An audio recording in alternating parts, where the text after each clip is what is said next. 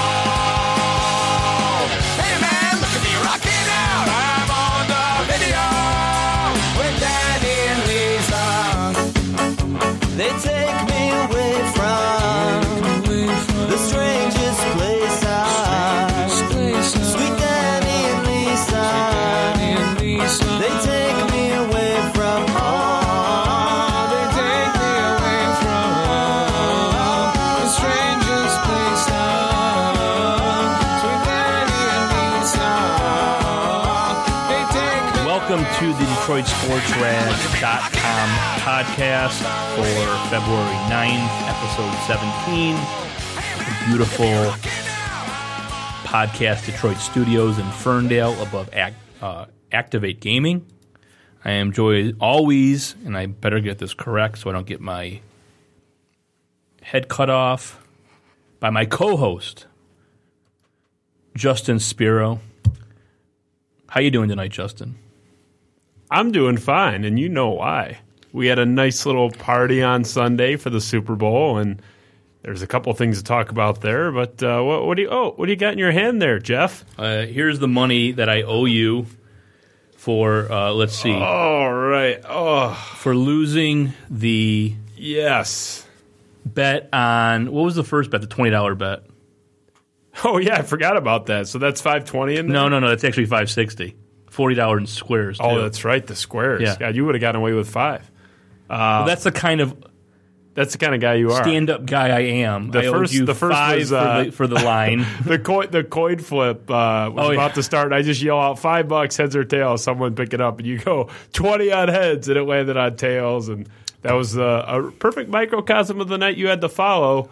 You were quite frustrated for a different reason from your wife, who had her own reasons to complain. We'll get into that. But I'm happy to be here. My wallet's a little fatter today because of you, so thank you for the donation. I hope that you guys heeded my word. I implored people to bet the money line on this podcast, saying Denver would win the game outright. I had money on the money line. I had them against the spread. I had them every which way. So why do you need my money? I think you should donate it to like a DSR cause. It was a very proud, and I'll tell you, Super Bowl weekend for me has been very kind since I turned 21. A whopping 8-1 against the spread. So I'm just terrific. One of the worst Super Bowls I've ever seen for a myriad of reasons. I thought the game stunk. There was no flow to the game. It looked like both teams were playing in an exhibition game at times. It was just so raw. Fumbles, idiotic penalties, which we'll get into. But to me, the game completely switched on that one play. And you can say all you want how brilliant you were. If they call that a catch, which my buddy Mike Carey correctly called, they call that a catch. That defensive touchdown never happens. Carolina's driving down the field. I was just aggravated on so many levels because, to me, clearly Carolina is the better team, and they completely shit the bed on Sunday. And, of course... You think that play was worth 19.5 points? Well, I'm not saying they'd have covered. I don't think they'd have covered. I would have owed you the 500 regardless. But I think Carolina would. I mean, Carolina did have the ball, only down as bad as they played all day. They had the ball down 16-10 with 4 or 5 minutes to go, needing a drive to win the game. And we all know what happened there. So, I mean, to say this was like a 14-point game, it was a pretty close game. As bad as Carolina played, and as bad as they played, has there ever been a worse quarterback in the history of the NFL to win a Super Bowl than 40-year-old Peyton Manning? I mean, they probably would have won the game easier if they just would have taken a knee every time. And punted. Like in the Water Boy in the bowl game when they're trying to take the Water Boy out of the game, they just take a knee. Maybe you're right. I mean, I don't know. It couldn't have been much worse. We were saying at the end, I was imploring them to pass, and you're just saying, no, just run the clock, like run the ball and punt. It's first down. Yeah. I mean, this is how. This is where your football acumen takes a little bit. You nailed the game. No, I asked for the pass on second down. No, you said no. Let me finish.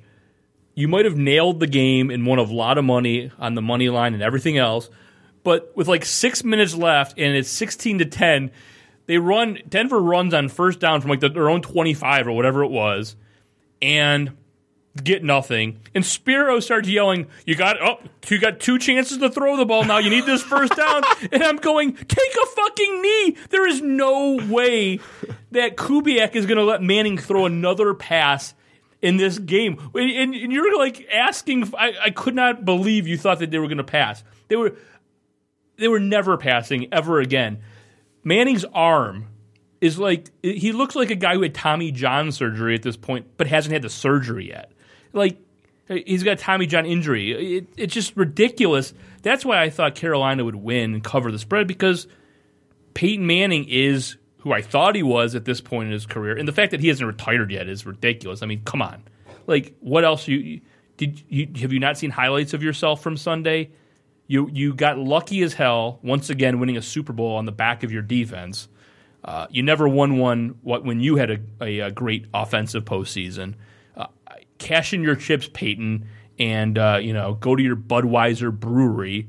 Make your money there for the rest of your life. But if you ever get on another football field again, that's an absolute joke. And, you've qualified, you nailed it, but here comes the parade of qualifiers, which always happens. And, to be expected. Do you have your 560? Do you have your 560? I predicted the first Lions 11-win season in 2 decades. Everyone made fun of me, you included. And then when it came through, I had you and Greg Schultz qualifying everything. Maybe he did. And that's exactly what's happening here. But here's why. It's not, you have to admit. I mean, the Panthers, if they just did anything right, or they made so many mistakes, they wouldn't have covered the spread. But I think Carolina could have won that game. I'm talking about my outright prediction, not just the spread prediction right now. And that would be valid. Your point would be valid, except I predicted that exact thing would happen, that the Carolina Panthers would be folding under the bright lights and would not play well. Okay, can we talk about a couple other issues in this game? Yeah, my wife's complaint about. Yeah, about it. Well, we'll get into that. I can't wait for that. One, Aqib Talib. This guy should be suspended for a year. I said 8 games yesterday on Schuling's podcast. Until he confessed to the crime. And then before I knew that he could, not only confessed, everything we thought went through his mind, he admitted. The fact that he knew that he was at the 3-yard line, it was going to be a 1.5-yard penalty when he took the face mask and almost ripped it off a guy's head. Who was the receiver on that play? I don't even remember. But how does this guy not get suspended? Really, I'm not even kidding. He should be suspended for half a season for not only what he did, but for admitting he did it on purpose. He could have broken the guy's neck and no remorse, and in fact said, well, my penalty was going to be 1.5 yards, so why wouldn't I do it? And he's been a guy, Talib has led the league in personal fouls or has been in the top 3, something like 3 of the last 4 years or 4 or 5. I mean, I heard that stat a few months ago during the regular season. He's constantly flagged for personal fouls, and other than Brendan Browner, the number 2 corner flagged for defensive pass interference as well. So this is a guy with I wouldn't even say benefit of the doubt because it doesn't even matter. He admitted that he did it on purpose. So it's not really benefit of the doubt, but it's just you have to factor in the history here, just the way Ndamukong Suh would get dinged a little harder just as a repeat offender. We haven't seen anything quite like this from Talib, but the guy has a reputation. I've never seen anyone – how many times have we seen a pitcher throw at a hitter, and everybody in the world knows that he did it on purpose because for whatever reason he showed the pitcher up, and everybody in the world knows and admits and agrees that pitcher threw at the hitter. The only person who will not come clean on it is the pitcher. Pitcher will never say, maybe when he retires, but when there's still pending suspension possible, they never say, "Oh yeah, I plunked him because of what he did." That never happens. Got away. Yeah, it got away from me. That one got away from me. Talib, I don't know. Seriously, you suspend this guy, and the Players Association. If they really care about the players, they shouldn't even fight it, because what he did, he could have killed a guy with that penalty. I was shocked he didn't do something to get himself thrown out of the game in the second half. I guess Wade Phillips was on Coward's show just saying that they gave him Xanax, maybe that too, a verbal lashing of some sort. Oh, I didn't hear that really. In the locker room, just saying like, "Look, we're not going to lose because of you. So like one more, fuck up and you're out." One other thing about the Super Bowl I want to talk about before we get to your party is I think we might have a disagreement on this based on what the Facebook conversation or Twitter, I don't know where I read what your opinion is. But I had no problem, and once again, I had no problem with Cam Newton, what he did in that post-game press conference, and that was before I found out that there was like a tissue paper thick curtain between his press conference and one of the Denver cornerbacks celebrating the guy game. In the background. You could hear him better than Newton because Newton was mumbling. Yeah, right. And I didn't even know that. And this is the point I made yesterday on Schuling's show, was that, you know what? We all want these guys to live and die with wins and losses like we do, and they don't. You're friends with a professional athlete, and he tells you stories about, these guys, look, it's depressing when you find out. When you find out, when you look behind the curtain, you see the Wizard of Oz. What these players don't care as much as some of the fans. Not only that, for the most part, they hate fans. But they don't care as much about winning and losing. You had a guy who legitimately was absolutely crushed by that loss in Cam Newton, and that's what I would want if I ever had a team that got to the Super Bowl and my star quarterback shit the bed, played horrible, made some decisions that you can't even fathom, not diving for that ball late in the fourth quarter. I wouldn't want him out there acting any other way but completely despondent. I've told the story to you many times. When the Red Wings lost Game 7, I didn't go out against the Penguins in 2009. I didn't leave my house for 3 days. If I actually, 10 minutes after that game, had to go up, and I'm a fan, okay? I had to go up and answer the questions of Answer Khan and Helene St. Scarf and Ted Colfan, and I had to hear their stupid questions, talk about how it feels to lose in Game 7 of the Stanley Cup Finals. I would have killed somebody. And I'm a fan. I'm not on the ice playing. I'm not a football player. So I have no problem with what Cam Newton did. He should have acted like that. They shouldn't even make these fucking guys do that, go through that song and dance. It's classy that how you take. No. It was the biggest moment of his life, his career, and he lost. You never guarantee that you're going to get back to that point. I have no problem with him being completely dejected and barely audible. I don't even know where to begin with you. I mean, you're wrong on so many different levels, and you're taking the argument to a place that it has no business being. You saying, I want my player to be despondent. No one said he can't be despondent. That's not the complaint. The complaint that I've seen overwhelmingly, and it's the only complaint I have, and I'm speaking for myself, obviously, is the storming off. I mean, that is the issue. Sure, the short answers weren't ideal, but you got to sit there and take it. You want to talk about why? Why should you have to sit there and take it? And not to mention, there's a guy bragging about right next to him about how they shut him down, they knocked him out. Well, fuck that. Get up and leave. I have no problem with that. You of all people, bagging on Prince Fielder. I'm going home to my kids. I don't care about this. This isn't going to bother me in 48 hours. Yeah, okay. You know what? Again, I don't know how many times I have to break this into different pieces to make you understand, but I'll do the best I can to make this obvious for you. I made this point repeatedly on the DSR Facebook page as well. There's a difference between a quarterback of a team and anybody on a baseball team. Oh, please. Cam Newton is the de facto CEO of that football team. He is the face by his own choice, not just by nature of his position. This is a guy who loved him some cameras for 2 weeks leading up to that game. and cared nothing more than dabbing in front of the cameras, and it's so easy to do that. Who cares? I'm not outraged by it, but it's not a good look. It is a good look. It's not a good look. That is a good look. I'm not outraged by it. That's exactly how I'd want my athletes to respond. That's not great. Justin Verlander 2 days later Again, tweeting quarterback, how he's different. And I'm not. Please, you're going to the other. It's not that different. You're going to the other extreme. He's the MVP this is a of the straw league. man argument. Do you think next year his teammates aren't going to respect him? You do realize there's a difference between what Cam Newton did and what those guys did, and that there's a huge gap between. They're at two opposite ends of the spectrum. A guy that's not standing up and taking questions when he's loved the camera for 2 weeks and really the entire season.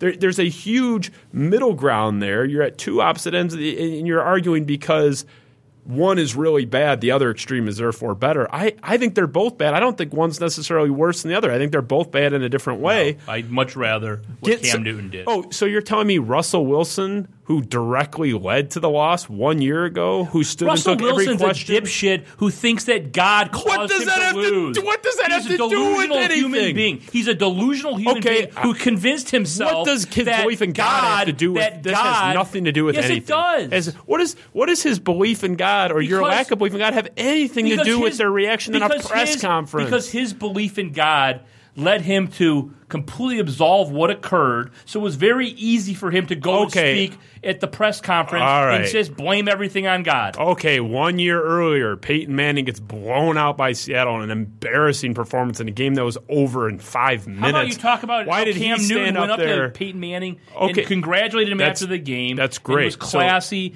I will always doesn't have anything to do with the press conference. I will always say this, and then we'll go on to one last Super Bowl topic. There is no reason that losing players should have to face the microphones in that situation after a Super Bowl. The quarterback should. And the quarterback who just won the MVP, so you're telling let him me do a Super Bowl. Keith Appling loses the Connecticut game to go to the Final Four. He's graduating. He's done. He's the first Izzo 4-year player to not go to a Final Four. He sat in his chair in that locker room with a towel draped over his head. He was so dejected. He was destroyed. He blamed himself, rightfully so. He felt awful about himself. And, he had a towel over his face, but he sat there until every question was answered, and he did the best he could. And that's a kid in college. Great for Keith Appling. Yeah, Keith Appling, who's not necessarily iron-clad steel. I've seen too many athletes in my 43 years on the planet. Keep going to the other extreme. Of not They're both caring, bad. okay? That's not the argument. It's not both bad. One isn't bad. One's great. There's I'm a glad. huge I'm middle thrilled. ground that you're just acting like it doesn't exist. There's only two options. No. You're either rude and don't answer questions and lack accountability, or you don't care at all. There's no third option here. He's going to hear about losing that Super Bowl for the rest of his life. He'll be plenty accountable. Okay. Last topic. Yeah, you invite me and my wife. him. You invite me and my wife to your parents' house, about an 85 square foot house on the edge of Cranbrook. There, beautiful house. You got a home theater in the basement, sound system, beautiful setup. Ordered tons of food from Hungry Howie's and some other ribs and things. A beautiful setup. And you want to explain what occurred? Why should I tell the story? I didn't even realize this was going on. I found out about this after the fact. You want me to tell your story? I didn't experience it. I was in the room, but I didn't experience it. So my wife goes to the to your house to watch the Super Bowl. Had a nice chat with my 8.5-month pregnant wife before the game. That's very nice that they're becoming friends. That's a very positive thing. It's good development. I'm sitting next to my wife on the couch watching the game, and I start getting text messages from her, which I thought was quite odd. Why was my wife texting me when she was sitting literally 3 inches from me? Asking me if I had gas. So she says to me, "Do you have gas?" So I say, "Yes, I filled up yesterday." Because I thought she meant, "Did I have gas to get home from your house, your dad's house?" I didn't know what she was talking about. I go, "Yeah." She goes, "You're fucking sick." I'm like, "What are you talking about?" I'm sick. I have gas. I filled up. She goes, "No, someone is stinking this room up and we need to leave." This is like the second quarter or something, maybe the third. I don't know. Could you imagine? What excuse would you make up? I mean, could you really just stand up and say, one of you guys has to stop dropping bombs or I'm out of here? So I said to her, you've known me since 2000. Have I ever had gas in front of you in a public place ever? Like, would you... She goes, no, but someone's killing me here. I don't know what's going on. I love that it's not just like, did you fart? Like, do you have gas? Like, it just implied that there's a perpetual, like, just farting going on. So then, I wasn't paying attention. Then it became very noticeable. And there's only two people who were suspects, because there's only two people who are relatively close to us. One would be Anthony Dinsmore, and the other is Contis. I got my money on one of them. It's about 1 to 20 that it was Dinsmore. I don't think there's any. I don't think it was Contis, because just the way that angle was. And I just got a text message from George. It wasn't me. I swear. I believe you, Barrister. I completely believe that it wasn't you, Dinsmore. Come on, Dinsmore. What you defiled my wife. Where's the Paul Giamatti clip from Private Parts? You defiled my wife. She wanted to leave. She's texting me, we got to go. That's how bad it was. How long was like was it just in perpetuity for the entire game? It was like, I guess it was like the third quarter, fourth quarter. But like, it was just, it was noxious fumes. And it was just bad. You got a beautiful layout there, spread, and everything was great. And then Dinsmore, I don't know what he ate, but maybe we get him on next week and we can ask him. But you gotta leave the room, man. You gotta go home. I mean, leave the room. If it's going on that long, you gotta wonder if one of those was a wet fart. I mean, I hate to be gross, but I mean, you hate to be gross. I mean, at what point? I mean. This is some Drew Lane radio, but I was just shocked to hear that. But it was funny because I asked Lynn about it after, and she said there were two different points where she smelled something. Oh, really? But she was holding our little rat dog, Chihuahua, so she figured it was the dog passing gas. Oh, could it have been the dog maybe? No. Okay. Because they weren't in there. They were only in there for a few minutes. All right. Well, we'll try to get to the bottom of this. Maybe we'll have to, when we do the lie detector show, have to get Dinsmore in. Get Dinsmore in here. I would love him if he just owned it. I mean, at this point, he's the only suspect. Yeah, he really because you guys were smelling it before the dogs were even like downstairs. Good point. So, all right. Well, that was the Super Bowl wrap up from the DSR. When we come back, you people have been waiting for this since Friday when we announced it. The Drew Sharp and Terry Foster prank calls by the Howard Stern Whack Pack member Sour Shoes. We're going to actually give a little back history and maybe take one. We're gonna come back. We got a couple things we got to play for you before that, but don't go away. And coming up later in the show, who's your guest?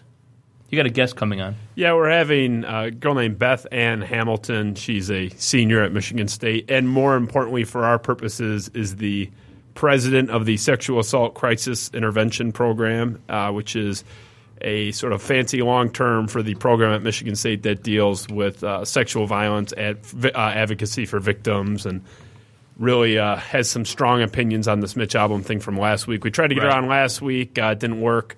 Happy to have her on in the 6 o'clock hour. So. Okay, so we'll have the prank calls by Sauer. We'll have her on. Might give away some Red Wing tickets if we have some time later with some call-ins. So we got a full pack show. We're going to play one song here, and then we'll be back with more. Thanks for joining us tonight.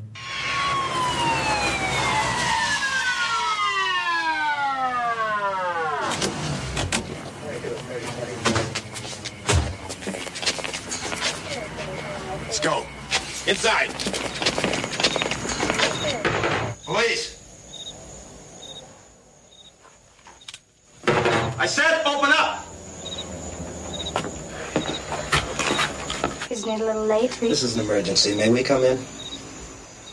I'm not really dressed. It's okay. We're police officers. This is a previously recorded episode. Back on the DSR podcast, February 9th. Before we get into some of the prank phone calls and the history of that, I'm driving here to the studio in Ferndale, and I click on, while I'm at a light, to see the Facebook page, what's going on in the forums. and there was something about Bill Simmons, who I cannot listen to his podcast. I don't know how you listen to those or read his articles when he was writing anymore, even though you don't like his voice? He was the reason, basically, that DSR even exists. But now I cannot stand anything that has to do with him. Don't want any part of his HBO show, his podcast, whatever. But what did he say that got you all riled up? He was on a podcast last week. I can't remember which one. And yes, I'm an avid listener to these things, unless Michael Rappaport is on. And he was talking about the intro to his podcast. The theme that he secured the rights for was Picture Me Rollin' by Tupac, which, we're not going to break down the lyrics in detail, but basically it's a song where a guy is basically giving the middle finger to somebody back home, and I want you to picture me rolling, down in my convertible and looking cool while you're pissed off back home, basically. So Simmons wanted this song to be the theme for his podcast, not only because he loves Tupac and thinks he has a connection with him spiritually. Oh, God. But because the whole idea was, hey, ESPN, picture me rolling out here, in California and doing my own thing and with a blank check and all that fun stuff. So, that's why he wanted it. But the comment he made on the podcast last week was that Tupac would have been very happy that Simmons chose his song for the podcast and would have been honored that his song was chosen. I wish I would have known about it. Wish we could have got the audio. Maybe we can get it at some point. It's still up. Yeah. Maybe we can get it and play it later in the show or something, because that is the most embarrassing thing. Is there a whiter human being in the world than Bill Simmons? A guy who went to private schools, guy who's a Boston fan, who's not even from Boston. Where's he from? Connecticut somewhere. He wasn't even. He didn't even grow up in Boston. By the way, Boston, they're the most racist city in America. The basketball team is known as basically a white team for years when I was growing up. He's very socially. He's not racist. No, and he's not racist. I'm not saying he's racist, no, but Tupac but wants any association. Well, please. That's true. No, that's what I'm saying. Yeah, I mean, no, you're right. You're right. It's an absolute joke. But if we keep knocking down Bill Simmons, maybe the IT and the D podcast will get to number 1, because I think it was last week it was number 4 or something on SoundCloud, and I think Simmons was 1, 2, and 3. So maybe we expose this guy for the fraud that he is. We might be in the studio. That would be great. We'll get him up. We'll get to number 1. Be the number 1. Yeah. I mean, not us, but not us. We'll be sharing a studio with network. Yeah. Well, yeah, we'll be on the number 1 podcast network in the country. Knock them out. Yeah, I think Bob and Dave, we need to start a war against These Simmons. comments do not reflect IT and the D's opinions. IT and the D versus the Bill Simmons podcast. I don't know who I got. I think that's a pretty toss-up in a national poll. It's close. It's tough to pick against those IT and the D guys, but I don't know. All right, so anyway, let's get to the reason everyone tuned in tonight, and that is... I'm done talking about the Super Bowl. The prank phone call that that we commissioned from Sour Shoes. This time we picked Drew Sharp and Terry Foster, and we'll get that into a second, but let's give a little background. Back in July of 2015 last year, I had the idea of engaging Sour Shoes. Michael DeCampo is his real name. He's a impersonator, genius. He appears on the Howard Stern show. He's really a caller, but he's gotten to the point now where he's almost a nationally known entity based on the voices that he does. And the reason I wanted to get him involved in the DSR is because 2 of the voices that he does are sports radio personalities, one being Mad Dog Russo, who is on MLB, and he's got his own station on Sirius XM. And the other is a guy named Scotty Farrell, who we'll get to in a few moments. But if you are new to the DSR podcast, since we've been broadcasting here over the last 3 or 4 months from Podcast Detroit, you might not have heard the prank calls that Sauer did of one Anthony Fennick, the Detroit Free Press baseball writer, and Lynn Henning, the Detroit News Detroit Tigers baseball writer. So we engaged Sauer to prank them under the auspices that they were going to be talking to Russo on his MLB radio show. And I'm only going to play you a few highlights of those, just a couple minutes, just to give you a little idea of what Sauer pulled back then, just in case you weren't familiar with it. What we did was Sauer interviewed Henning for like 20 minutes, Fenech for like 10 or 12. And the first 7 or 8 questions were all legitimate questions, and then we went into the DSR-related bombing of both Fenech and Henning. We'll start with Fenech.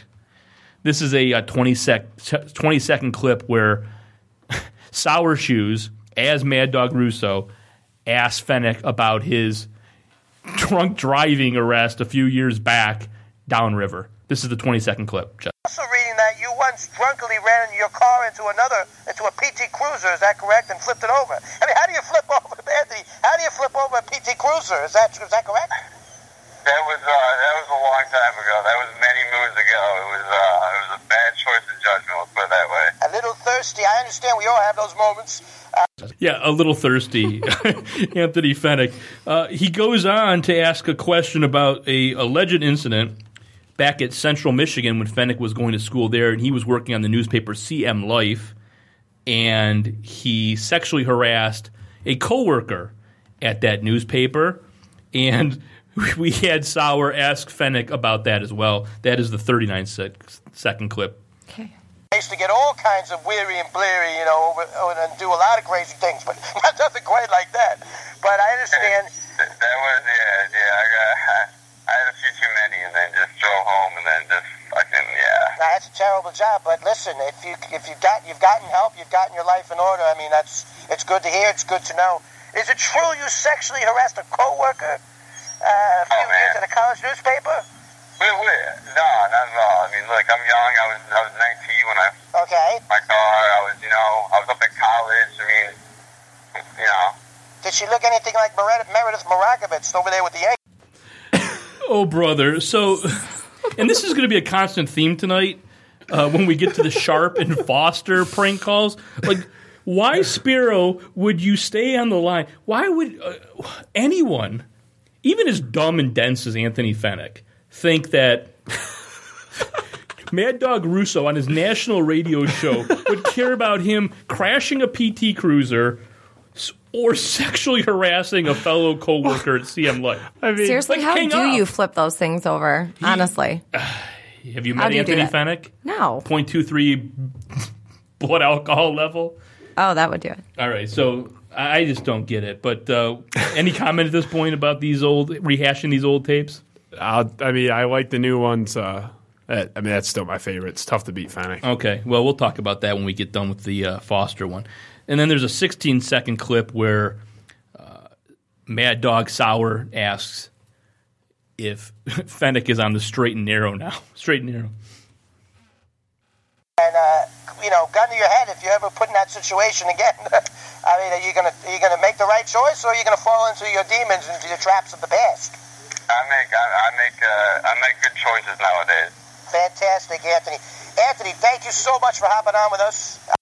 Like, this interrogation that fake Mad Dog is putting this guy under, I could see like believing that the guy might have heard some funny anecdote or story and making a off the cuff remark. I get that. I mean, that would be believable, but the guy's grilling him about, okay, what did you learn? Like, I don't want to see you in my office again, young man. Like, it's just, I feel like it's like Principal Skinner talking to Bart Simpson. The funny thing, and we didn't find out this until a few weeks ago, and I really didn't get confirmation from another source until recently, but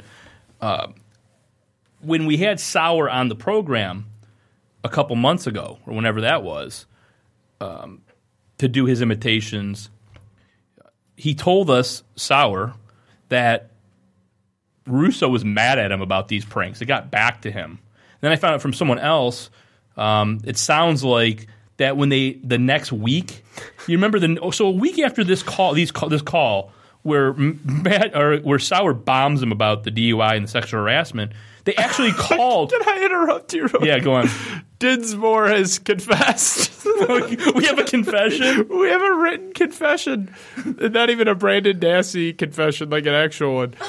He says of his farting at the Super Bowl party, I'll own up to it. Silent but deadly. Didn't think it was going to be that bad. My sincerest apologies to everyone in the room. He needs at least a 10-day break from the Darko. He just got back from a week suspension. Oh my God! For posting false information about the election. He's going back on a break. So we might get to maybe we'll have him on at the last few moments the dogs of the show. And Contas are off the hook. But anyway, so we found out that Russo was mad at Sauer, and then a week later, after this, they actually had Fennick on the on the station. Oh, really? They called. I think, and now I'm finding out it was like a pity fuck, where they felt bad that he like went through all of this, so they were like, "All right, we'll throw you a bone, we'll have you on." Which I still to this day can't imagine, like getting that call that they want you to be on and not thinking it's just me and Spiro again fucking with them. But now, so we're getting closer, people. I know you're at the edge of your seat waiting for the Sharp and Foster, the new ones. But I want to play before we do that. We're going to take one more break before we get to that. But I want to play the pranks of Lynn Henning with Mad Dog asking Lynn Henning about his prediction that Jabba Chamberlain was going to get, a 4-year, $50 million contract as a free agent after last season. So here's a 1-minute clip of Sauer pranking Lynn Henning. Before we head out, I was doing some prep for this interview, Lynn, and I found this article stating that you said Jabba Chamberlain was going to get a $50 million contract this year. Lynn, your thoughts? Some Twitter idiot. Decided to take that whole thing out of context. What I did is back in June of last season, right? I was looking at the numbers at that point, and you could see that if he held what he had done through the first third of the season with his track record, he was going to be in position to command something along the lines of a 4-year, even a $40 million deal.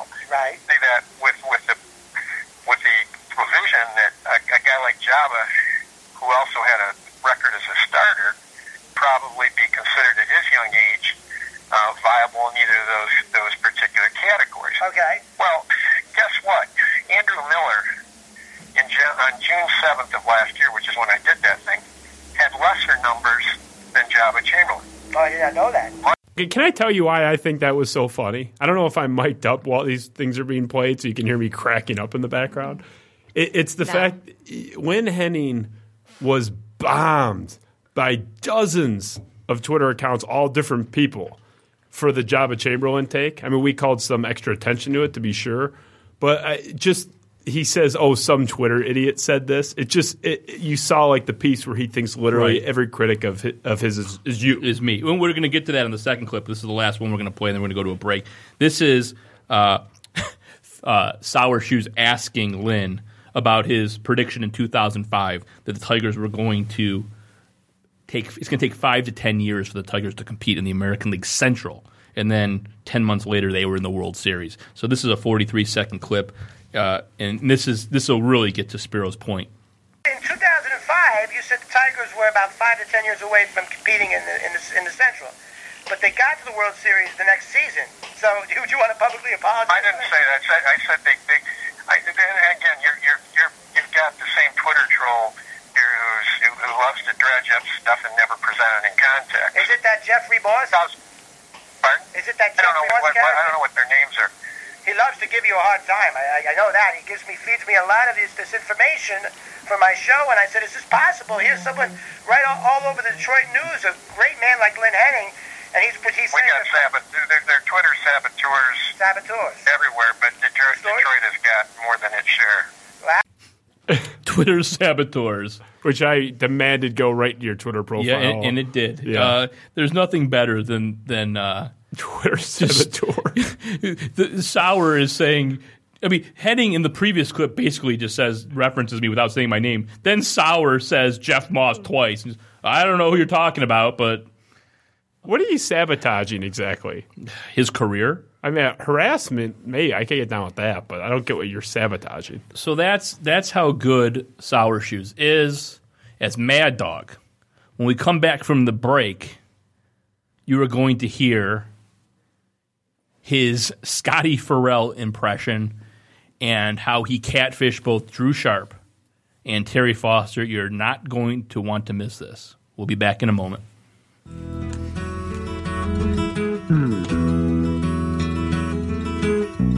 Like the pine trees lining the winding road, I've got a name, I've got a name. Like the singing bird and the croaking toad, I've got a name, I've got a name. And I carry it with me like my daddy did, but I'm living the dream that he kept here.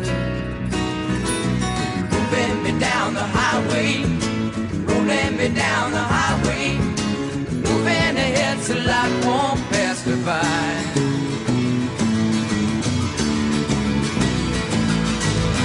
Like a north wind whistling down the sky, I've got a song, I've got a song. Like the whippoorwill and the babies cry, I've got a song, I've got a song.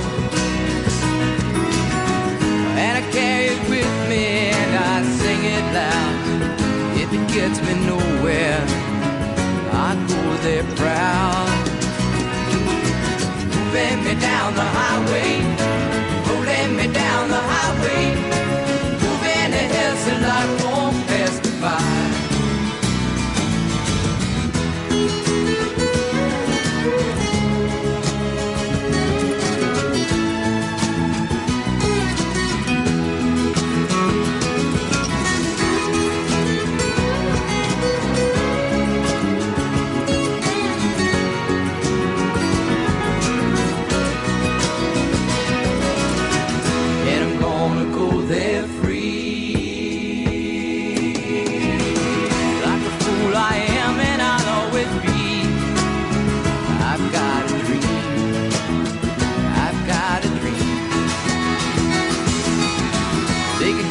Minds, but they can't change me.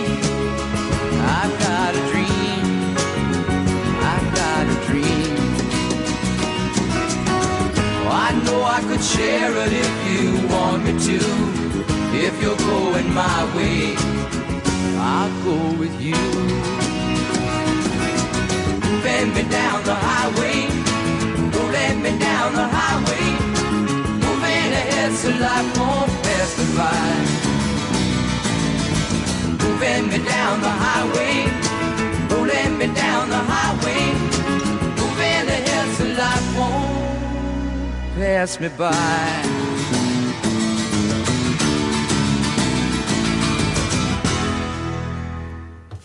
Thank you, Dead Jim Croce, for that musical interlude. We're back on the DSR podcast, and we're going to get right to it. So, like I said, I had this idea back in July to get Russo to prank Henning and Fennick. At the same time, I really wanted to get Terry Foster, and then later I wanted to get Drew Sharp, but we had to wait a long period of time because everyone in the Detroit media knew what we did to the two Detroit paper baseball writers. And my idea was to get Sauer to prank them not as Russo, but as another voice, and that is Scotty Farrell. If you aren't familiar with Scotty Farrell, when WDFN first started in the mid-'90s, Farrell had the nighttime show, the National Night program. He's been a national figure for 20-some years. But some of the younger audience, I don't think they're really familiar with him. I don't think you had ever heard of him, Spiro, right? You never heard his voice? Nope. No. So, old guys like me, we kind of grew up with Scotty Farrell. So if you aren't familiar with his voice, before we hear Sauer pranking Sharp and Foster, we're going to go into a little clip so you just get a kind of a baseline of what Scotty Farrell sounds like. A lot of people say, Farrell, your voice is painful. And they say it's irritating, acidic, loud, obnoxious, annoying. I've heard all that. But the bottom line is I've made a career out of this voice in radio and television for the last 27 years. And if I lost my voice, I'd lose everything. My career would be finished. That's why I needed disability insurance. That's why I need Big Daddy to take care of me. I'm no different than a pro athlete. He blows out his knee. He tears his rotator. I mean, these are the kind of injuries that ruin a guy's life. But when they're taken... There's Scotty Farrell. Now, just keep in mind, Spiro had never heard of him before. So when I was pulling that clip up to before when we were doing show prep, Spiro actually thought that was like literally. I thought it was sour. I thought it was the sour audio. So here's what the opening that I got last week when I figured this is our best opportunity to nail Sharp and Foster. For Super Bowl week, Pharrell was doing a CBS radio program from the D Las Vegas in downtown Las Vegas. Of course, anyone who listens to this podcast knows that the D Las Vegas has a connection to Detroit, and they're really close with 97.1. Terry Foster and Valente do their show from there. They are a big-time sponsor. So I figured if we're ever going to be able to get these two, Spiro, I figured this was it. This was our opening. I mean, he even – can I spoil part of it? Yeah. He played music in the background. Yeah, that's – I mean, he was like not just music. I think it'll come through when we play it. It sounded almost like some form of crowd noise going on. Like, right. He had, how many speakers did he have going in the background? For Pharrell's show, it sounded like a live remote. Well, yeah, Pharrell's doing it in his basement. The guy's doing it in his parents' house. He's like 44 years old, and he lives in his parents' house still. He's doing it out of there. But Pharrell's show this was his gimmick, that while he was talking, he would play like heavy metal music in the background. That was like this whole show. There was a bed of music underneath what he was talking about. So he'd be playing Metallica or Tool or Megadeth. So to be as legitimate as possible, Sauer played hard rock music while he was interviewing Foster and Sharp. So we're going to start off with Sharp. This is going to be a 1:45 clip, and it includes Sauer doing the voice of some producer for Pharrell. So you can hear him hooking Sharp into the whole entire catfish. So this is a 1:45 clip, and Jessica's going to play that. Thanks. It's Fred from the Scott Pharrell Show. How you doing? Oh, pretty good. How you doing tonight? Good. I hope you don't mind us chiming in. Derek Stevens, the owner of the casino, thought you'd be primed. We thought we could get you on pop you on just for a little while with Scott. Would that be okay, Scott Pharrell? Okay, yeah, I'm at a tennis game right now. Yeah, for a couple minutes I can do it. Yeah, it'll be fast. Let me just bring your pod up here, and it's gonna be a hard count, and then you're gonna be right on with Scott. He's in the studio.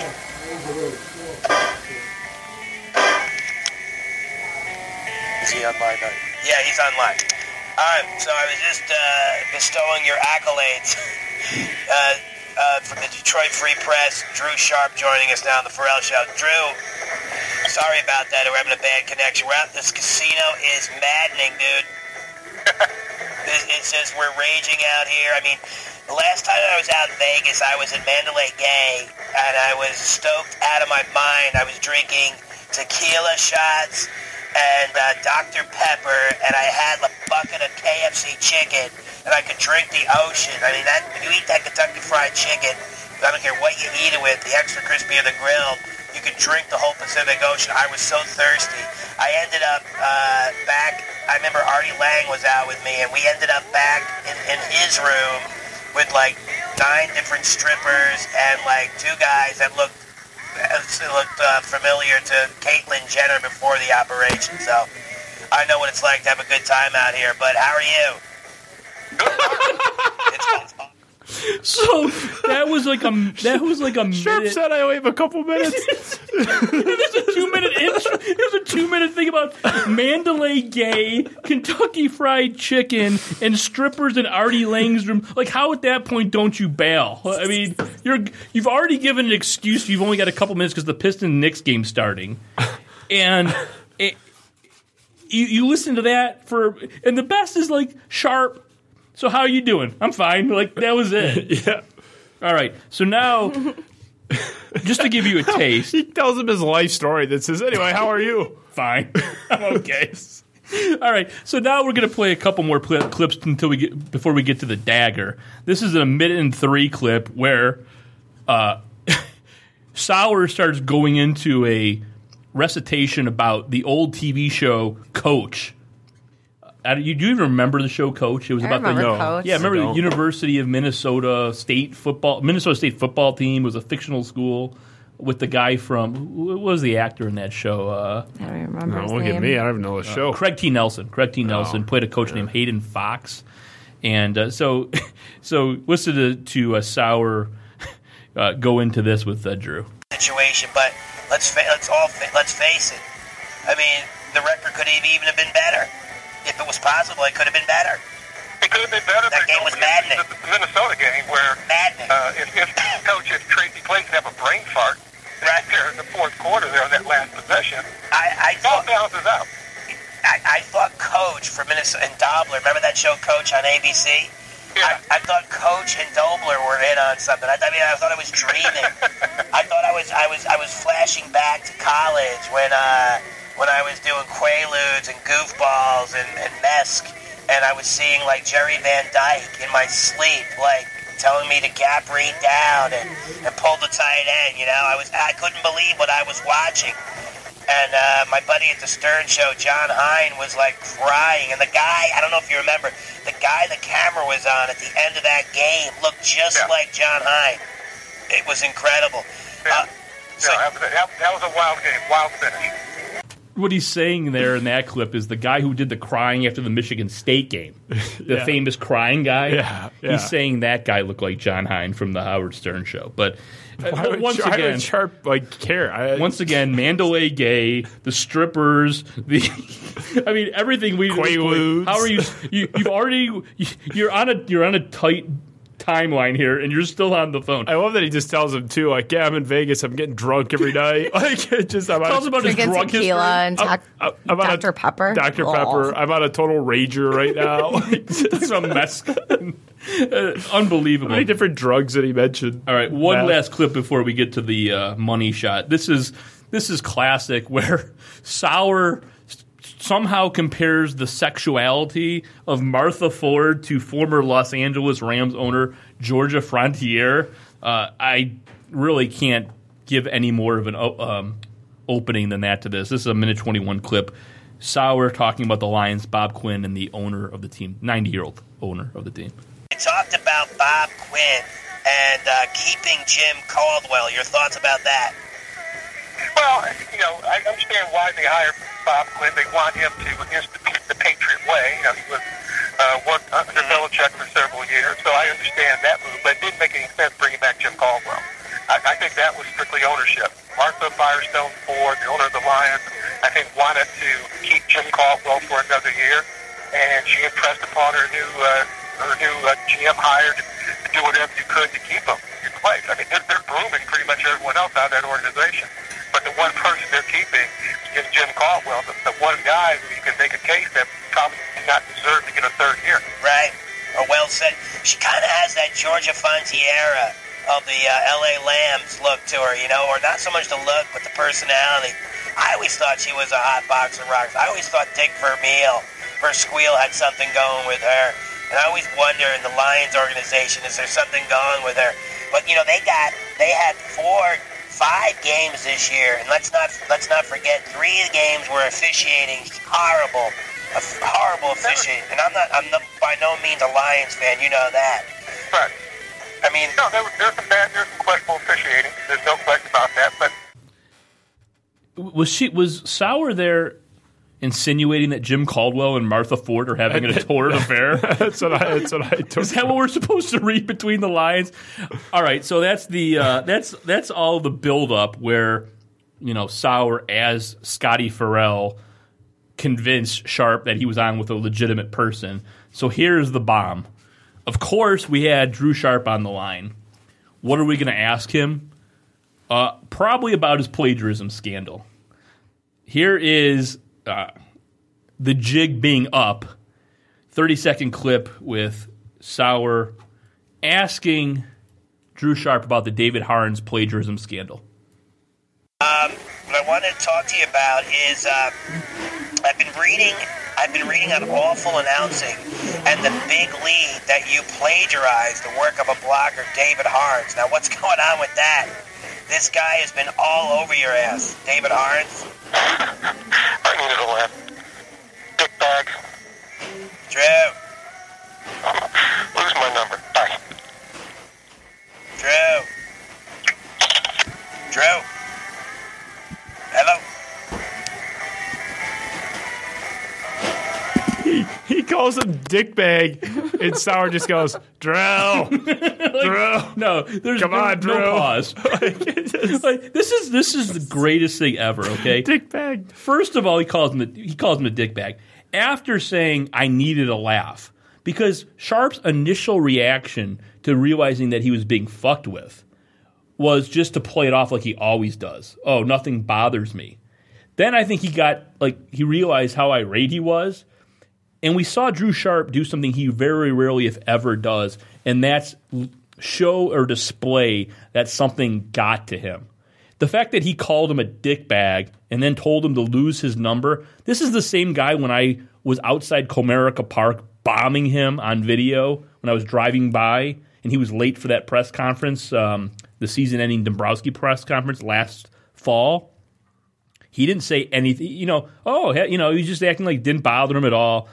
This obviously got to him. And to me, it's the first time I've ever seen Sharp respond in that fashion to all of, the heat he's taken. Yeah, really, you kind of went through the back door of his head there to get in there. But you got there. And it's really, I think from his perspective, there's something that's just more violating, maybe is the word. There's something just more intrusive about being fucked with the way you did fuck with him on this. It's one thing if someone bombs him in a Facebook comment or even you drive by harassing him outside of Comerica Park and saying what you said. That video's on YouTube. I think he can deal with that. But I think it was, you didn't even play all the audio. I mean, that was, what, a 9-minute? It was a 9-minute call. I just edited it down because and rightfully so. I'm just making the point. Like Right. This guy's sitting on the line for 9 minutes, and I think, like I said, there was just a sense of intrusion and violation there, and I think that's why it really bothered him. And I'm wondering, Drow, and I'm really wondering if he knew that he wasn't talking when he hung up. If it wasn't Pharrell, That's the thing. I don't think these guys. When you'll hear Foster in a second, but Fennick never knew. Henning didn't know. Henning was on the line for 20 minutes, and until at the end of that one, which is the only one where Sauer kind of lost it at the end, he started doing crazy Alice voices and other Stern Show Whack Pack members, where it was just completely obvious that he wasn't talking to Mad Dog at that point. But he had him on for 20 minutes, and it's like you almost wonder if if Sharp thought that I put the real Scotty Farrell up to doing this, and he was on the air. I mean, the voice. I'd love so to know good. what was going through his head. I just think, again, he calls him a dick bag, and fake Farrell goes, Drow, and then he goes, lose this number. Drow. It's the real guy. Like, the guy called you a dick bag and told you to lose his number. Drow. Come on, Drow. Don't be like that, Drow. My other favorite line was when he called Frontieri a hot box of rocks. That was awesome.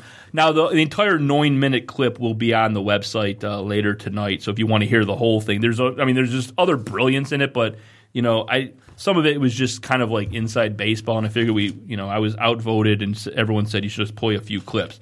Now the vote on what we should do with the Terry Foster prank was the exact opposite. This is, to me, I know we had an argument about this. Because I was hyperbolic. Because when I first heard it, I was dying laughing. When I first heard this 7.5-minute clip or whatever it is, my sides were hurting. I don't remember the last time this is so fucking funny on so many levels. I put it up there with the Fennick thing, and we're going to have to play the whole thing. It's tremendous. I'll explain why I like Fennick more after. Okay. We're going to play the whole thing. We'll probably pause it at some point just to have some commentary, but we're going to play the whole 7-minute and 45-second clip. This is Sauer as Scotty Farrell getting Terry Foster of 97.1 and Oakland University basketball. Hello. Hey, okay, so Scott's coming in the studio right now, okay? Okay. I got your pot up. I got his pot. Oh, he does? Hey, T-Foz, how you been? Pretty good, man. What's going on with you? Not much. Rocking and rolling. I'm out here at the D Las Vegas Casino, just shaking it up, partying. We're going to be there in about 6 weeks for the tournament. Oh, awesome. Yeah. Hey, are you still like, it's an old wives' tale, but are you still eating baby food like Sean Shirk? No, I'm leaving that alone. I'm doing the real stuff. You are? What? You on the way? I have no idea what Sauer's even referencing there, but obviously Foster did. talking about baby food. I talked to a few people in the biz asking if they know. We'll get to this later, but Sauer did his own research, and I'll explain that later. But if anyone knows anything about the baby food reference in relation to Terry Foster, please tweet me or send me an email. Or what's going on? Just living life normally, having a good time, doing what I feel like doing. Right. But when I feel like doing it. So as long as I'm not messing with anybody or harming them, that's what I'm doing. I hear you, man. I hear you. It is so smoking out here right now. We're just raging right now, and the casino's hopping. Derek Stevens just runs a place. We're like a well-oiled machine. Yeah, I know he should. We always have a good time when we go there. Oh, yeah. Every year. I know. So the Tigers, man, they had a pretty impressive offseason. I mean, they basically had a fire sale at the end of last year. What do you think about that? Well, you have, an owner in his 80s that wants to still keep his foot in the game. Right. And I knew something was up when they had a press conference, and he said he was going to be a bad boy, and I'm like, he's going to find somebody. I didn't know who it was going to be. Yeah, I mean, it's like I want to wash off when I hear this old man, start pulling out the John Sarte and the Jean Sarte and the Freudianisms. I just want to wash off and feel like I just feel like I ate the ass out of a donkey listening to this guy. But you know what? The guy, he's got all the merits in the world, and you can't blame him for the frame of mind he's in right now. Kind of reminds me of the old Jet owner, Leon Hess. It's like, and Al Davis. It's like, win now, baby. So what did you think about the Zimmerman and the Upton signings? Were you all in on that, or did you have... You know what? They had no shot at winning a title, and now that they have Upton, I have to say that, they have, a puncher's chance now, so... I was all for it, and, Mike Ilitch, he don't care. He doesn't care about paying a huge luxury tax, so right. I was all for it. Yeah. Right. And of course, with the contracts they let go last season, they had room to spend. And again, in baseball, I mean, what you hear is one thing about what teams have to spend and what you don't hear. Now, as far as the manager situation goes, are you happy with the decisions they made? No, I'm not. I don't think... To me, Brad Ausmus hasn't shown that he's a good manager. Right. He's still learning how to handle a bullpen. I don't know if those guys respect him. And, I think they're pretty much tolerating him. But Chris Ilitch, Mike Ilitch's son, really likes him. And I think he convinced the dad this is the way to go. So I don't agree with it, but... I guess we'll find out this year. Didn't one of the Ilitches run an Arby's out there out in Bloomfield Hills or somewhere around there and running to the ground? Jus Sauce was 9 months old and gave kids all kinds of West Nile virus. There was all kinds of Zika virus floating around in the old days. Jus Sauce that was in the Arby roast beef. So shake it up. It's like. The stuff was sitting around. I heard there was a whole brouhaha going on. The guy ran a business into the ground. So it's I'm wondering, when you talk about Tiger managers, man, the one who sticks out in my craw was the time when Billy Muffet used to be the pitching coach for Sparky Anderson. That guy never blinked. Guy just run out to the mound. Petrie and Morris would be like, dude, I'm throwing 9 innings. Fuck this, Yeah. Take it in. I didn't hear about the whole Arby's thing, but, anything is possible with them. I know they've had a couple, a son or two that just hasn't really been into things and right. not real smart, so. I know. We got to break this down right now. I'm sorry we have to interrupt this, but let's just think about this for a second, okay? In the grand scheme of what we're going to get to in a few moments, where Sauer asks Foster about his failed businesses, the guy had the audacity, the chutzpah, the nerve to just bomb Mike Ilitch's kids for their failed business ventures. I mean, where is the...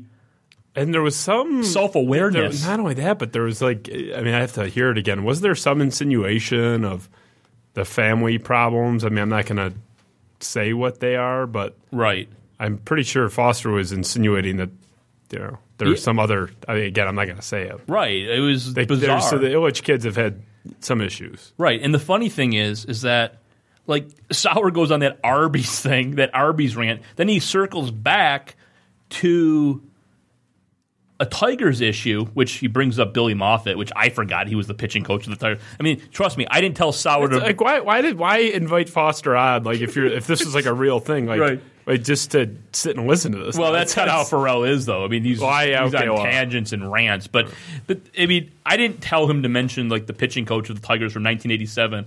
The guy's just a genius, and he's dropping these bombs. But why does Foster like come back to the? He could have easily let the Arby's thing go about the West Nile virus and the Zika virus. Like, he could have just answered the question about the Tigers, but he had to make a point of like saying, I never heard about that Arby's deal, but yeah, I know some of the kids are like failures. And just keep that in mind as we reset this and go forward on this audio, because this is just unbelievable. Used to me at college out in Pennsylvania, my buddy and I, we used to throw, you remember the Don Johnson song, Heartbeat? We used to throw in, we're looking for an Arby's. Right, yeah, so I heard that. We always used to, that used to be the egg on their face. So like, what's up with these failed restaurant endeavors that, I know you could comment on, you can, like the Candy Shop, Foster's Smokehouse, Mariachi's Cantina. Like, I remember leaving a huge 19-inch bowl winder, a huge yam, a whole like Thanksgiving feast. Before we get into Foster's answer, once again, why would a national radio host on CBS Radio be asking about his failed restaurant ventures to the point where he's naming them by name? Like, he thinks Scotty Farrell knows about Mariachi's Cantina and Foster's Closed House? What only took a shit. And he took a shit.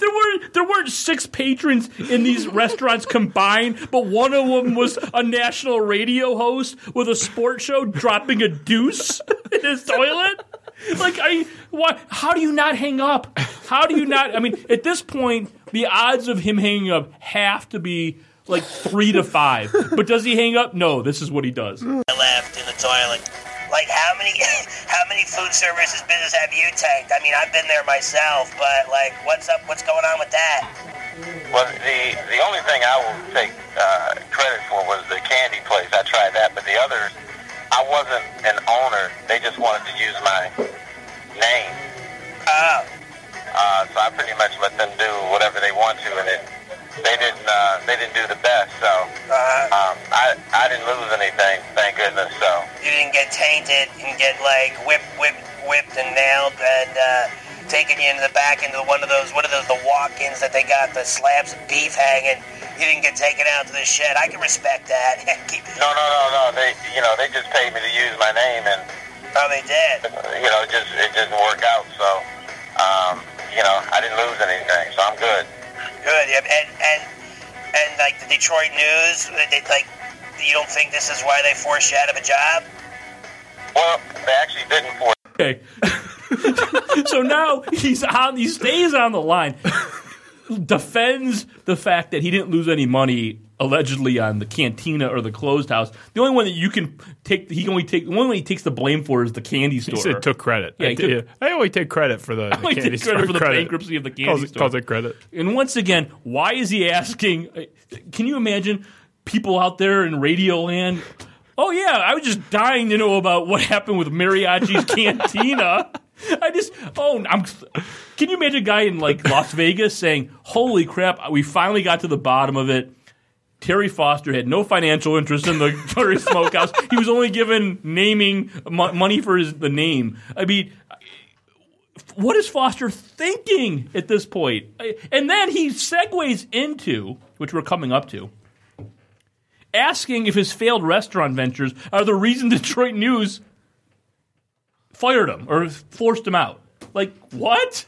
Just great, and I love that he just goes right into another Moss talking point too. Just like you couldn't figure out all the Moss talking points. Just same thing with Lynn Henning, like the 5 to 10 years, the job of Chamberlain, and just again, you're talking about that Jeff Moss guy again, like, right? Exactly. It's like, yeah, okay, put it together. Yeah, Terry, the pieces of the puzzle are right there in front of you. It's me behind this. All right, let's restart it. me out of a job. They were trying to talk me into making the news their top priority, and that was the last meeting we had. And then my point is, I'm tired of traveling. I've done it. I don't want to do it. And what they wanted me to do is they wanted me to travel for the news and find radio stations to do the show. And I just didn't feel like doing it. So I asked for early retirement. They gave me a thing. It wasn't, well, it's still early retirement. They call it early separation or something like that. So right now, did you pull all of that embezzled money into a 401k? Check it out. Nah. You keep keeping it real. By the way, we're talking to. So once again, he's been asked about the restaurants. Now, Terry Foster, is there a bigger narcissist in the world that he thinks, once again, a national radio host would care about the details of his early separation from the Detroit News? Who came up with that? Chris Martin and Gwyneth Paltrow? Did they come up with that label, an early separation? Conscious uncoupling. Yeah, exactly. Like, how do you not understand that you're being fucked with at this point? And he gives this, by the way, another bullshit answer. Can we get to the substance of what Foster is saying here? He says that the Detroit News wanted him to make his job there his top priority. And once again, he can't make the connection that obviously he's not going to give up his 97.1 job to make that his top priority and then looking for radio stations around the country to go before the game, which is not even possible. I mean, you're going to run to a radio station to host the show with Valente. You can't interview the coach pregame. You're going to have to get there right when the game starts. It's just not feasible. And he still either is in denial or is so dumb he doesn't realize that they pushed him out, that they played the one card that they had to get him to leave, and that was say you've got to put the news job over the 97.1 job. And he still thinks he wasn't forced out. I think it's more denial than anything else. But you're not doing with the sharpest knife in the drawer here. I mean, he's still on the phone, right? Yeah. I mean, that's proof right there. So I mean, can we bring it home on this? Yeah, we're going to bring it home. Let's bring it home. Terry Foster, 97.1.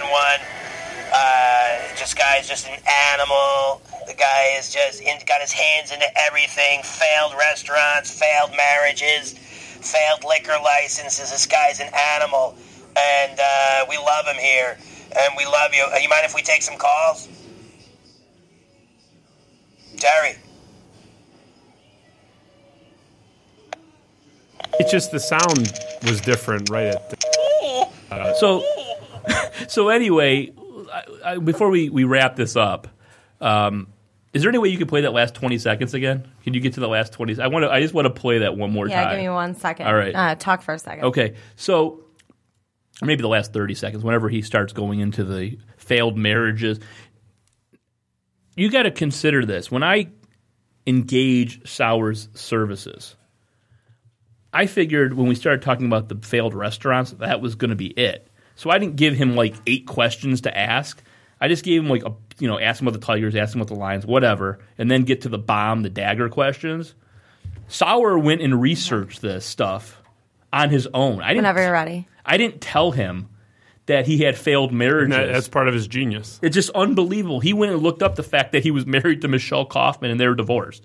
And he bombed him with the failed liquor licenses. How far did you have to dig to go look? Page 9 of Google. I mean, seriously, let's run that audio again. Run that audio again. Failed marriages, failed liquor licenses. This guy's an animal, and we love him here, and we love you. You mind if we take some calls,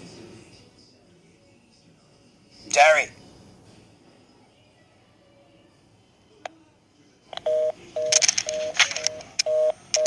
Oh my God! When I first heard it the first, I was in pain. I was laughing so hard because just the thought that, like I said, I didn't feed that to him. That's on his own.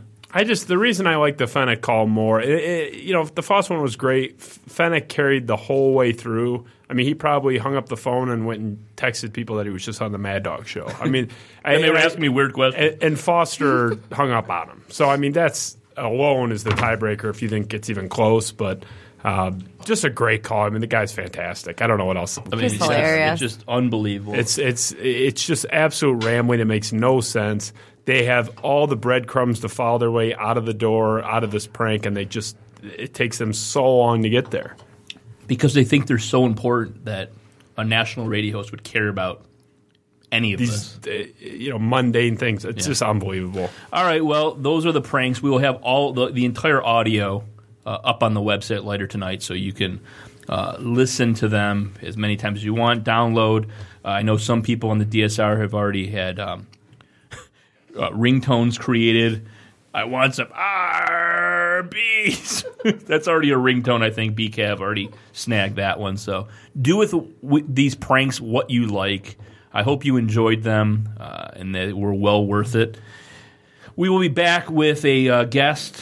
You want to talk about that for a second? Quick tease. Just bringing on Beth Ann Hamilton from Michigan State University again to give a little bit closer to an expert opinion than we could possibly give on last week's Mitch Albom scandal with his comments in the Jameis Winston rape accuser case. We'll be back. Sent to drain, secret destroyers hold you up to the flames. And what do I get for my pain? Betrayed desires and a piece of the game. Even though I know, I suppose I'll show all my crew and go like old Joe. Despite all my rage, I am still just ready to cave. Despite all my rage, I am still just ready to cave. Someone will say what is lost can never be saved. Despite all my rage, I am still just ready to cave. Now we're making nothing but an animal.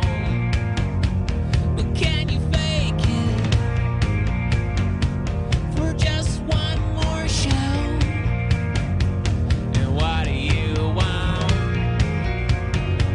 I want to change. What do you got when you feel the same? Even though I know, I suppose I'll show all my crew and go like old Joe. Despite all my rage, I'm still just ready to cave. Despite all my rage, I'm still just ready to cave. Someone will say what is lost can never be saved. Despite all my rage, I'm still just ready to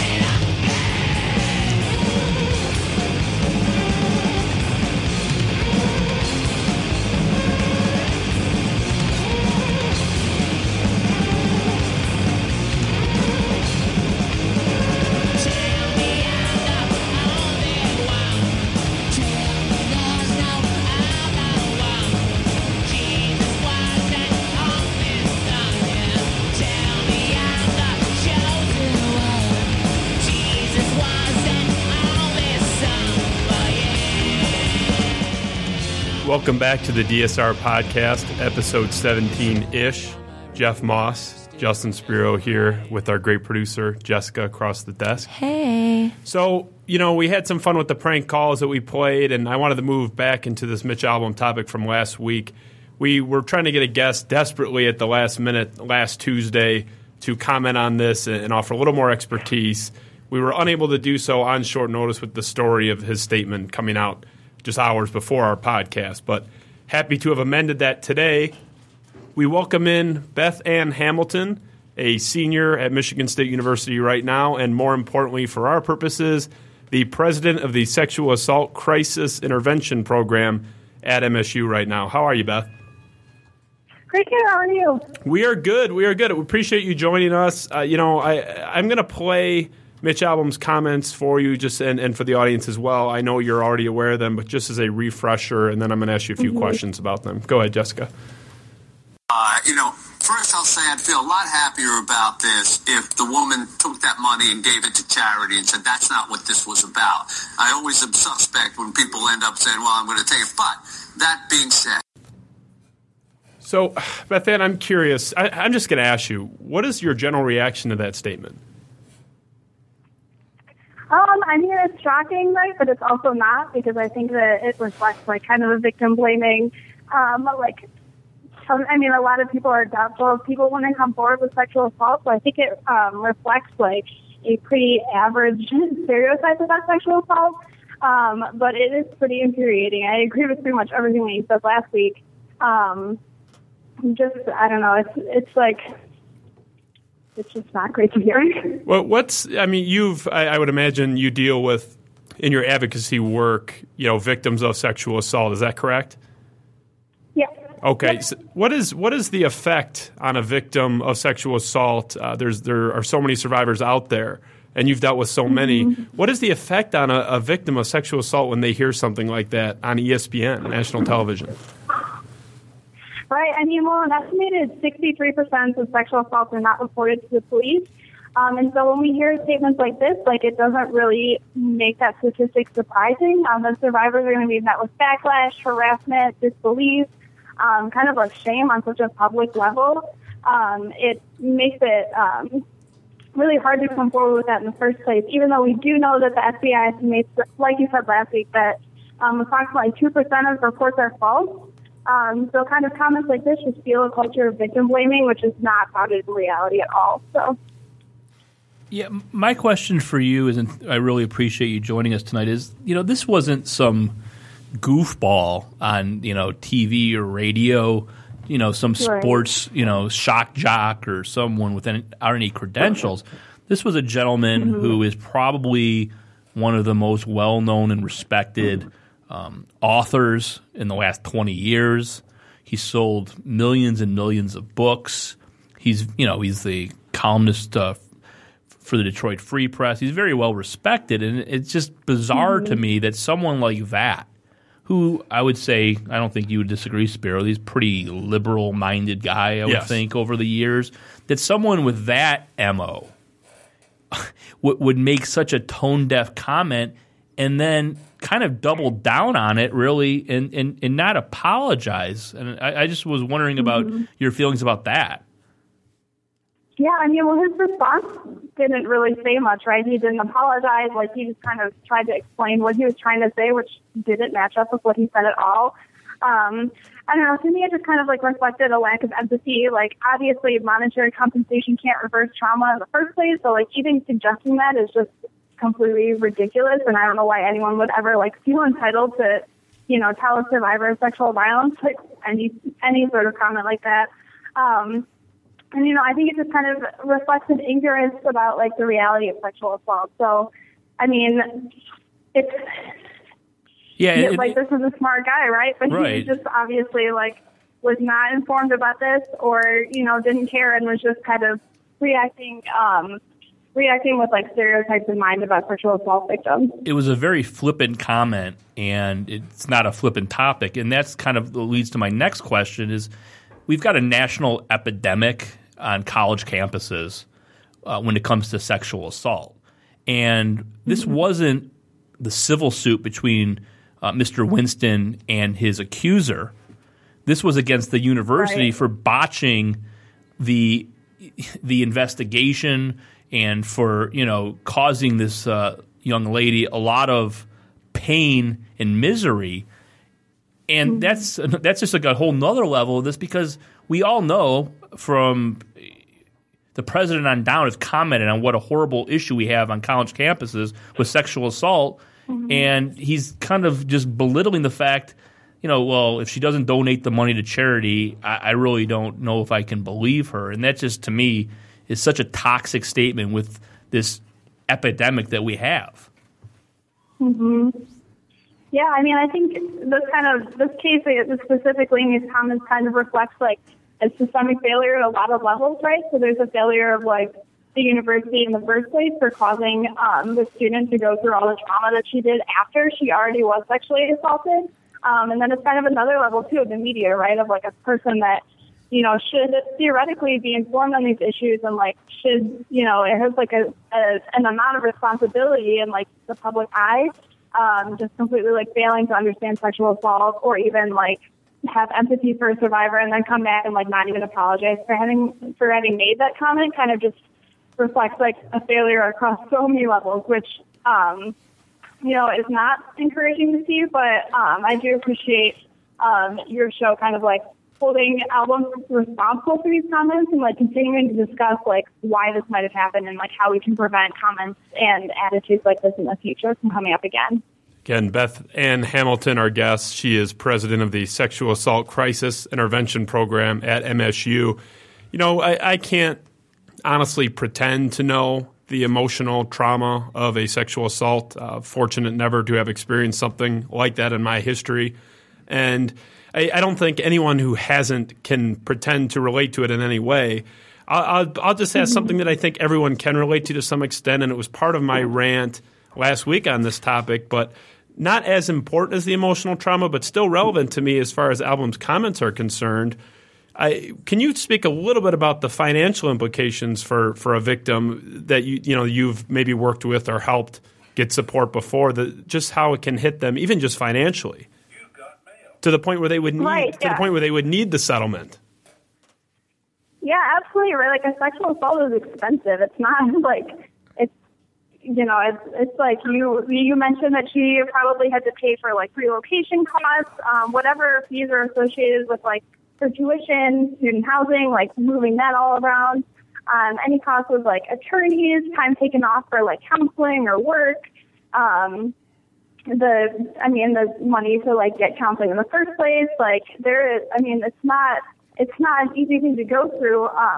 Besides, like, in addition to like the trauma that you're going through, like it affects your life in like so many different ways. So, I think that was really important to like mention that, you shouldn't be telling this girl what to do with this money. Like she's already paid enough, like emotionally and financially, probably. And again, you mentioned briefly, but just the legal fees alone, and this isn't a case of, even defamation or something, which is bad. I mean, I went to law school. I know a little bit about the law.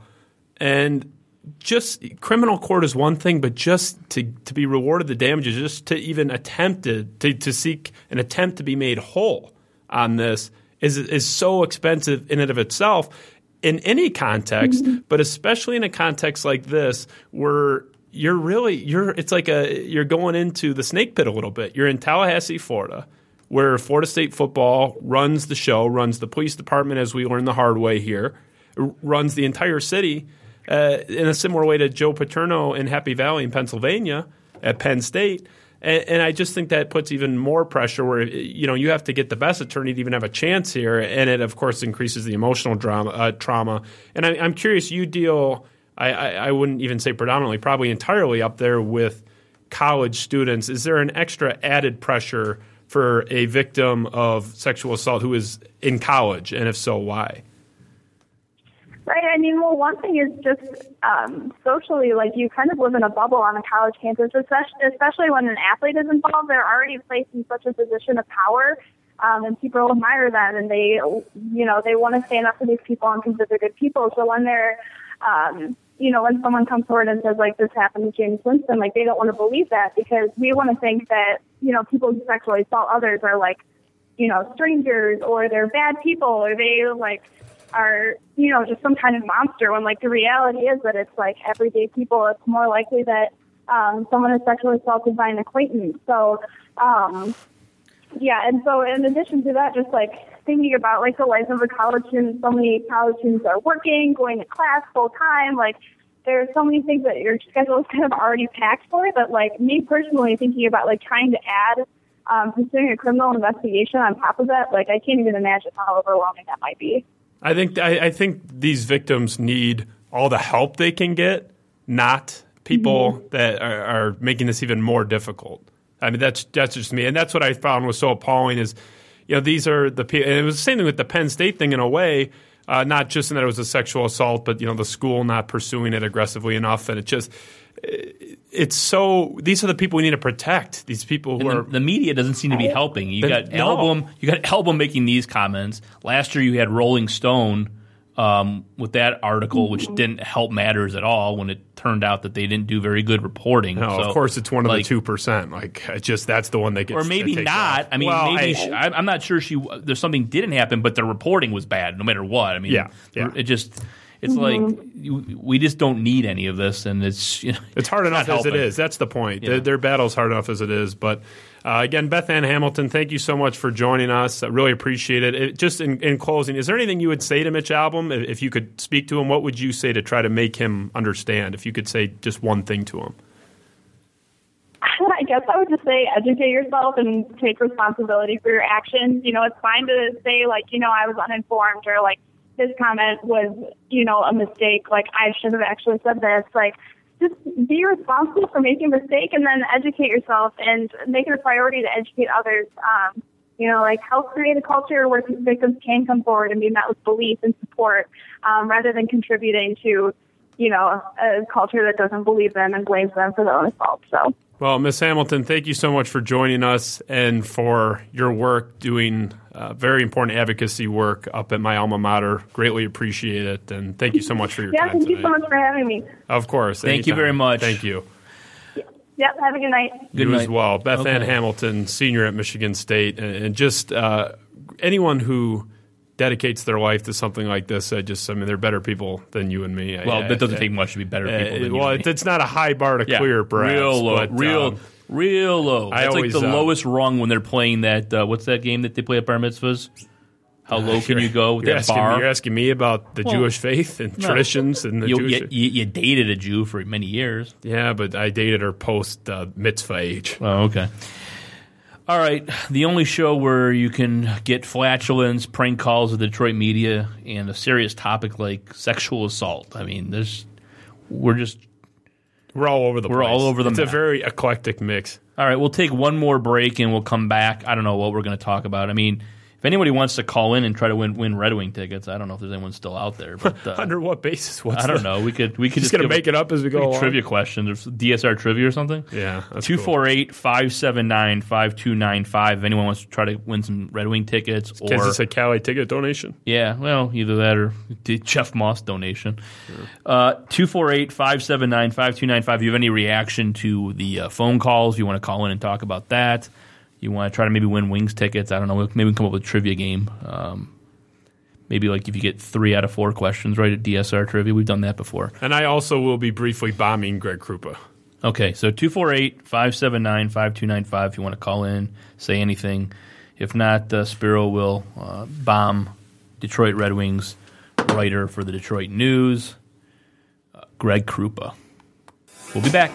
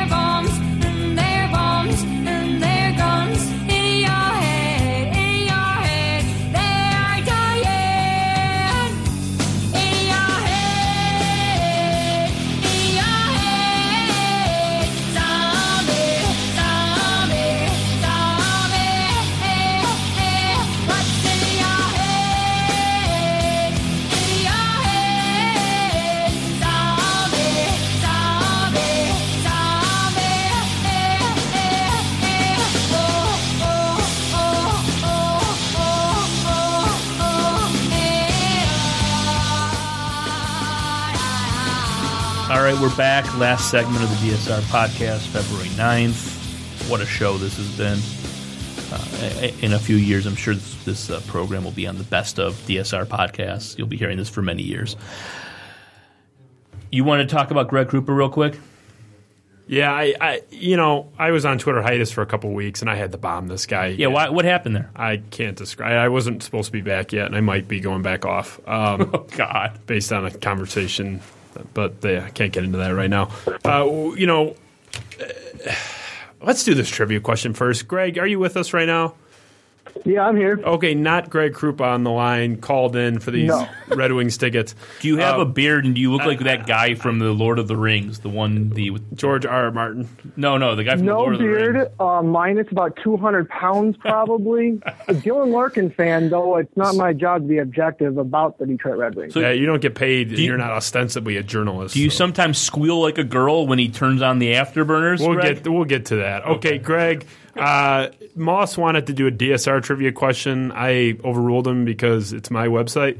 I'm going to ask you a Red Wings trivia question since we're giving... Did your dad purchase it again? Yeah, for the second time. We're doing Red Wing tickets on the giveaway, so I figure I'll make it a Red Wing question, and I'm going to posit it to you. Obviously, you have to answer pretty quickly because there's things called smartphones and Google and whatnot. I'm going to go right to it.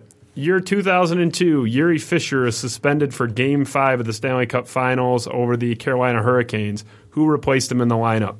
Oh, God. I don't even know that. Holy crap. Wow. Can I help him? It's your tickets. Yuri Slager? Yep. Come on. Yuri Slager. Was it really? Got his name on the cup. Are you serious? Yeah, he was not going to have his name on the cup. But Fisher got suspended for killing somebody the game before. All right, Greg. I do remember that in Return to Hockeytown 3, now that you say that. I would never have guessed in a million years. All right. Leave it to Justin to pick an excessively hard question. I would have gotten it. Email me your information, and we'll get you some tickets, even though I got the question right and you didn't. That's the DSR, though. Things, I appreciate it. We're very magnanimous. Yes. Yeah. Plus, we had so many other calls. Yeah, so many calls. All right. So I do want to bomb this Greg Krupa turd. Thanks, Greg. Again. All right, thanks, Greg. Appreciate it. Enjoy the game. I had to end my relatively brief, I guess, couple-week Twitter hiatus to briefly come out of retirement to handle this Greg Krupa thing yet again. We covered it, I believe, 2 weeks ago now. This is a guy that throws his... Oh, by the way, make this real quick because we should update the Pistons situation. We haven't been on since last Thursday night. He throws a one-man Mardi Gras every time the Red Wings score a goal, make a nice pass, whatever. So I'm just going to read a couple of the tweets from the last two Red Wings games, and I had to be very selective here. This is Greg Krupa, who is ostensibly a professional journalist, not even a columnist, basically a beat writer covering the team. All caps. Oh, boy, them old boys, they like to give and go, baby, with 1, 2, 3, 4, 5 exclamation marks at the end of that caps lock sentence. This is after a nice little give and go between Datsuk and Zetterberg. Another tweet. This is his favorite thing to say. Mrazicus, all caps, flashes the leather, and the faithful stand and applaud. And then I think this is the real low point in Greg Krupa's life, professionally anyway. He says, ain't no dance competition like a Detroit fans dance competition. Ricky laying out some music here, and the folks are going for it. This is a guy who is such a Red Wings slappy that he's a slappy for their shitty hockey jockey at the JLA. And he doesn't only shill for the players on the ice and the coaches behind the bench. He shills for the fans dancing on the dance cam and the shitty hockey jockey. This is a new level. We've seen team shills in this town since before the DSR was a thing. I have never in my time here in about 11 years seen somebody shilling for the fans of the team. It's just a new low. And then again, a little bingo bango analysis from Greg Krupa. This is a journalist. Datsuk from Zetterberg, just like the days of old. 3-zip, wings. The editorializing that goes on this guy's Twitter feed when he's supposed to be just basically a dry reporter. I don't mind throwing a little personality into it, You're a journalist. You're not Ken Hawk Harrelson, who's not a journalist, who's a broadcaster paid for the team. Like, you're not paid by the team. Tim Twentyman doesn't embarrass himself like this, and Martha Ford signs his paycheck, and he drives a company car. And he works down the hall. So Greg Krupa is an absolute disgrace, and I think the biggest joke to the profession and the biggest embarrassment to the journalism profession in the town. I mean, you can argue whether he's the worst media member or not. There's no question he's the biggest affront. Oh, he's the biggest slapdick. He's the right, but I think he's the biggest affront to the field. And he's also the biggest, probably by weight, other than Scott Anderson. Okay, well, that too. We should give a quick update of what happened last Thursday night, don't you think? Sure, whatever. So, Spiro graciously took me to the Pistons-Knicks game. We had seats right behind Stan Van Gundy, the first row behind the Pistons bench. We were on TV, on TNT, all evening long, I was told. You went there to once again taunt Andre Drummond, or coerce him into, I guess, taking underhanded free throw shots. You made the gesture a few times, and a police officer came up to you. And what was said to you? Well, a police officer came up with the head of Pistons security and just said, "Hey, we're all here to watch the game. Enough's enough." And the cop says, kind of putting on the tough guy act in front of the Pistons security staff, just saying, "Hey, one more time and you're out of here." And I asked, I said, "What is the specific offense that I'm not supposed to be repeating?" Just to clarify, because I didn't say anything to Andre Drummond. I wasn't heckling anybody. The only other thing I said the entire game was, "Hey, Stan Van, sit down. We got a 30-point lead. You can relax," which that's another story right there. I was wrong about that. Yeah, right. But so that was the end of it. And so I'm thinking kind of like, this cop's kind of a dick, like coming over here. I didn't even really do anything. And so sure enough, at the end of the game, and I was silenced after that, other than doing a few thumb-sucking motions to Darian Hilliard, who was the bench player for the Pistons, who was continuing to give me dirty looks, and Reggie Bullock as well. I had to be pretty subtle. They were watching me like a hawk. But the buzzer goes off, and the same police officer comes up to me and says, "Hey, I just want you to know, like, they basically made me say all that stuff. They, if they come and report you, I have to, put on the." He didn't. I'm paraphrasing, but he basically has to put on the act of, law enforcement. He said, "They've all been talking about you. They know who you are. They know what you're doing. They're watching you every time that you're going to be here. And if they catch you doing it again, the underhanded motion." The underhanded. Well, I was going to get there. Thanks. Yeah. But he says, this was an exact quote. He goes, "If they catch you doing it again, they're going to ban you from the Palace of Auburn Hills for life." And I was going to say as Moss just clarified, was the underhanded free throw motion. And this, we had videotape. We had multiple witnesses around. One of them is right next to me. I was not vulgar. I wasn't doing anything. I wasn't even saying anything. I was saying literally nothing. I had nothing nice, derogatory. You could have been a deaf mute for all we know. Just the underhanded free throw motion, which I'd only done a couple of times. I wasn't, telling them to, go to hell or flicking them off or nothing. Just the underhanded free throw motion. And not only was that enough to say, "Hey, knock it off," not only was that enough to say, "Hey, we might throw you out and, you're going to miss the second half or whatever." It was enough to say, "You do that one more time, they're going to throw you out of here for life." And also, the Pistons director of security, who sits on the bench there with them, came up to me. And I hadn't said anything all night. The only thing I did all night was I defended Andre Drummond because a Knicks fan in a Porzingis jersey 2 seats away from me started yelling at him, calling him soft. And I said, "You can say a lot of things. He's not soft. He's not a soft player. Right. The only He's thing soft mentally. Yeah. But the only thing I did all day long was defend him, Drummond. I'm periscoping the end of the game, and then I started periscoping your interaction with this nice gentleman, this police officer from Auburn Hills, and the Pistons director of security, Jerry Hendon, this piece of crap, comes up to me and says, "You can't video that," and grabs my phone forcibly out of my hand to the point like he scratched me. Can we talk about the fact And hold on a second. Okay. You can't video police I didn't get that memo from Rodney King or any of the 17 young black men in the last 2 years who've been shot and killed. The guy, I was like in shock. The Supreme Court actually recently ruled on this, that explicitly saying that you can videotape police officers. It was actually at issue whether you're disrupting, legal procedure or whatever. Grab my phone out of my hand. It's actually a fact that you cannot. It's actually illegal to restrict law enforcement. Yeah, and this asshole, I was like in shock. Videotaping of law enforcement. I grabbed the motherfucker. I just grabbed it right back, ripped it right out of his hands, and he was like, started shaking, realizing it's like the Blair Witch Project, right. like shaking around. Yeah. For a second. You can see the Periscope. You can see the video on the website. It's like, it's going crazy. And then he was nervous. I think you realize he fucked up. I think it hit him. I'm like, it dawned dude, on him pretty quick. There's like 150 people watching this live right now. And you're doing this. And so we're finally leaving, and the usher who had told me earlier in the game when I had made my comment to Stan Van Gundy, which was not negative. He just said you can't even say anyone's name. It's a new NBA rule. You can't call out a player's name or a coach's name. It's against the rules. And he said, hey, what did the officer say to you? And I relayed the story to him. And he said, I hate to enforce any of this stuff on guys. I don't think it's any big deal what you were doing. But that's the rule here. And Andre is, quote, very sensitive about his free throws. That's a direct quote from the usher. It's known with Palace ushers, with security, with the whole team, that this is a sensitive issue and you don't touch it. And that's why I'm out on this guy, and I have no interest in him as my franchise player. I'll conclude this. I know we have to wrap up. I will be there tomorrow night for Chauncey Billups' jersey retirement.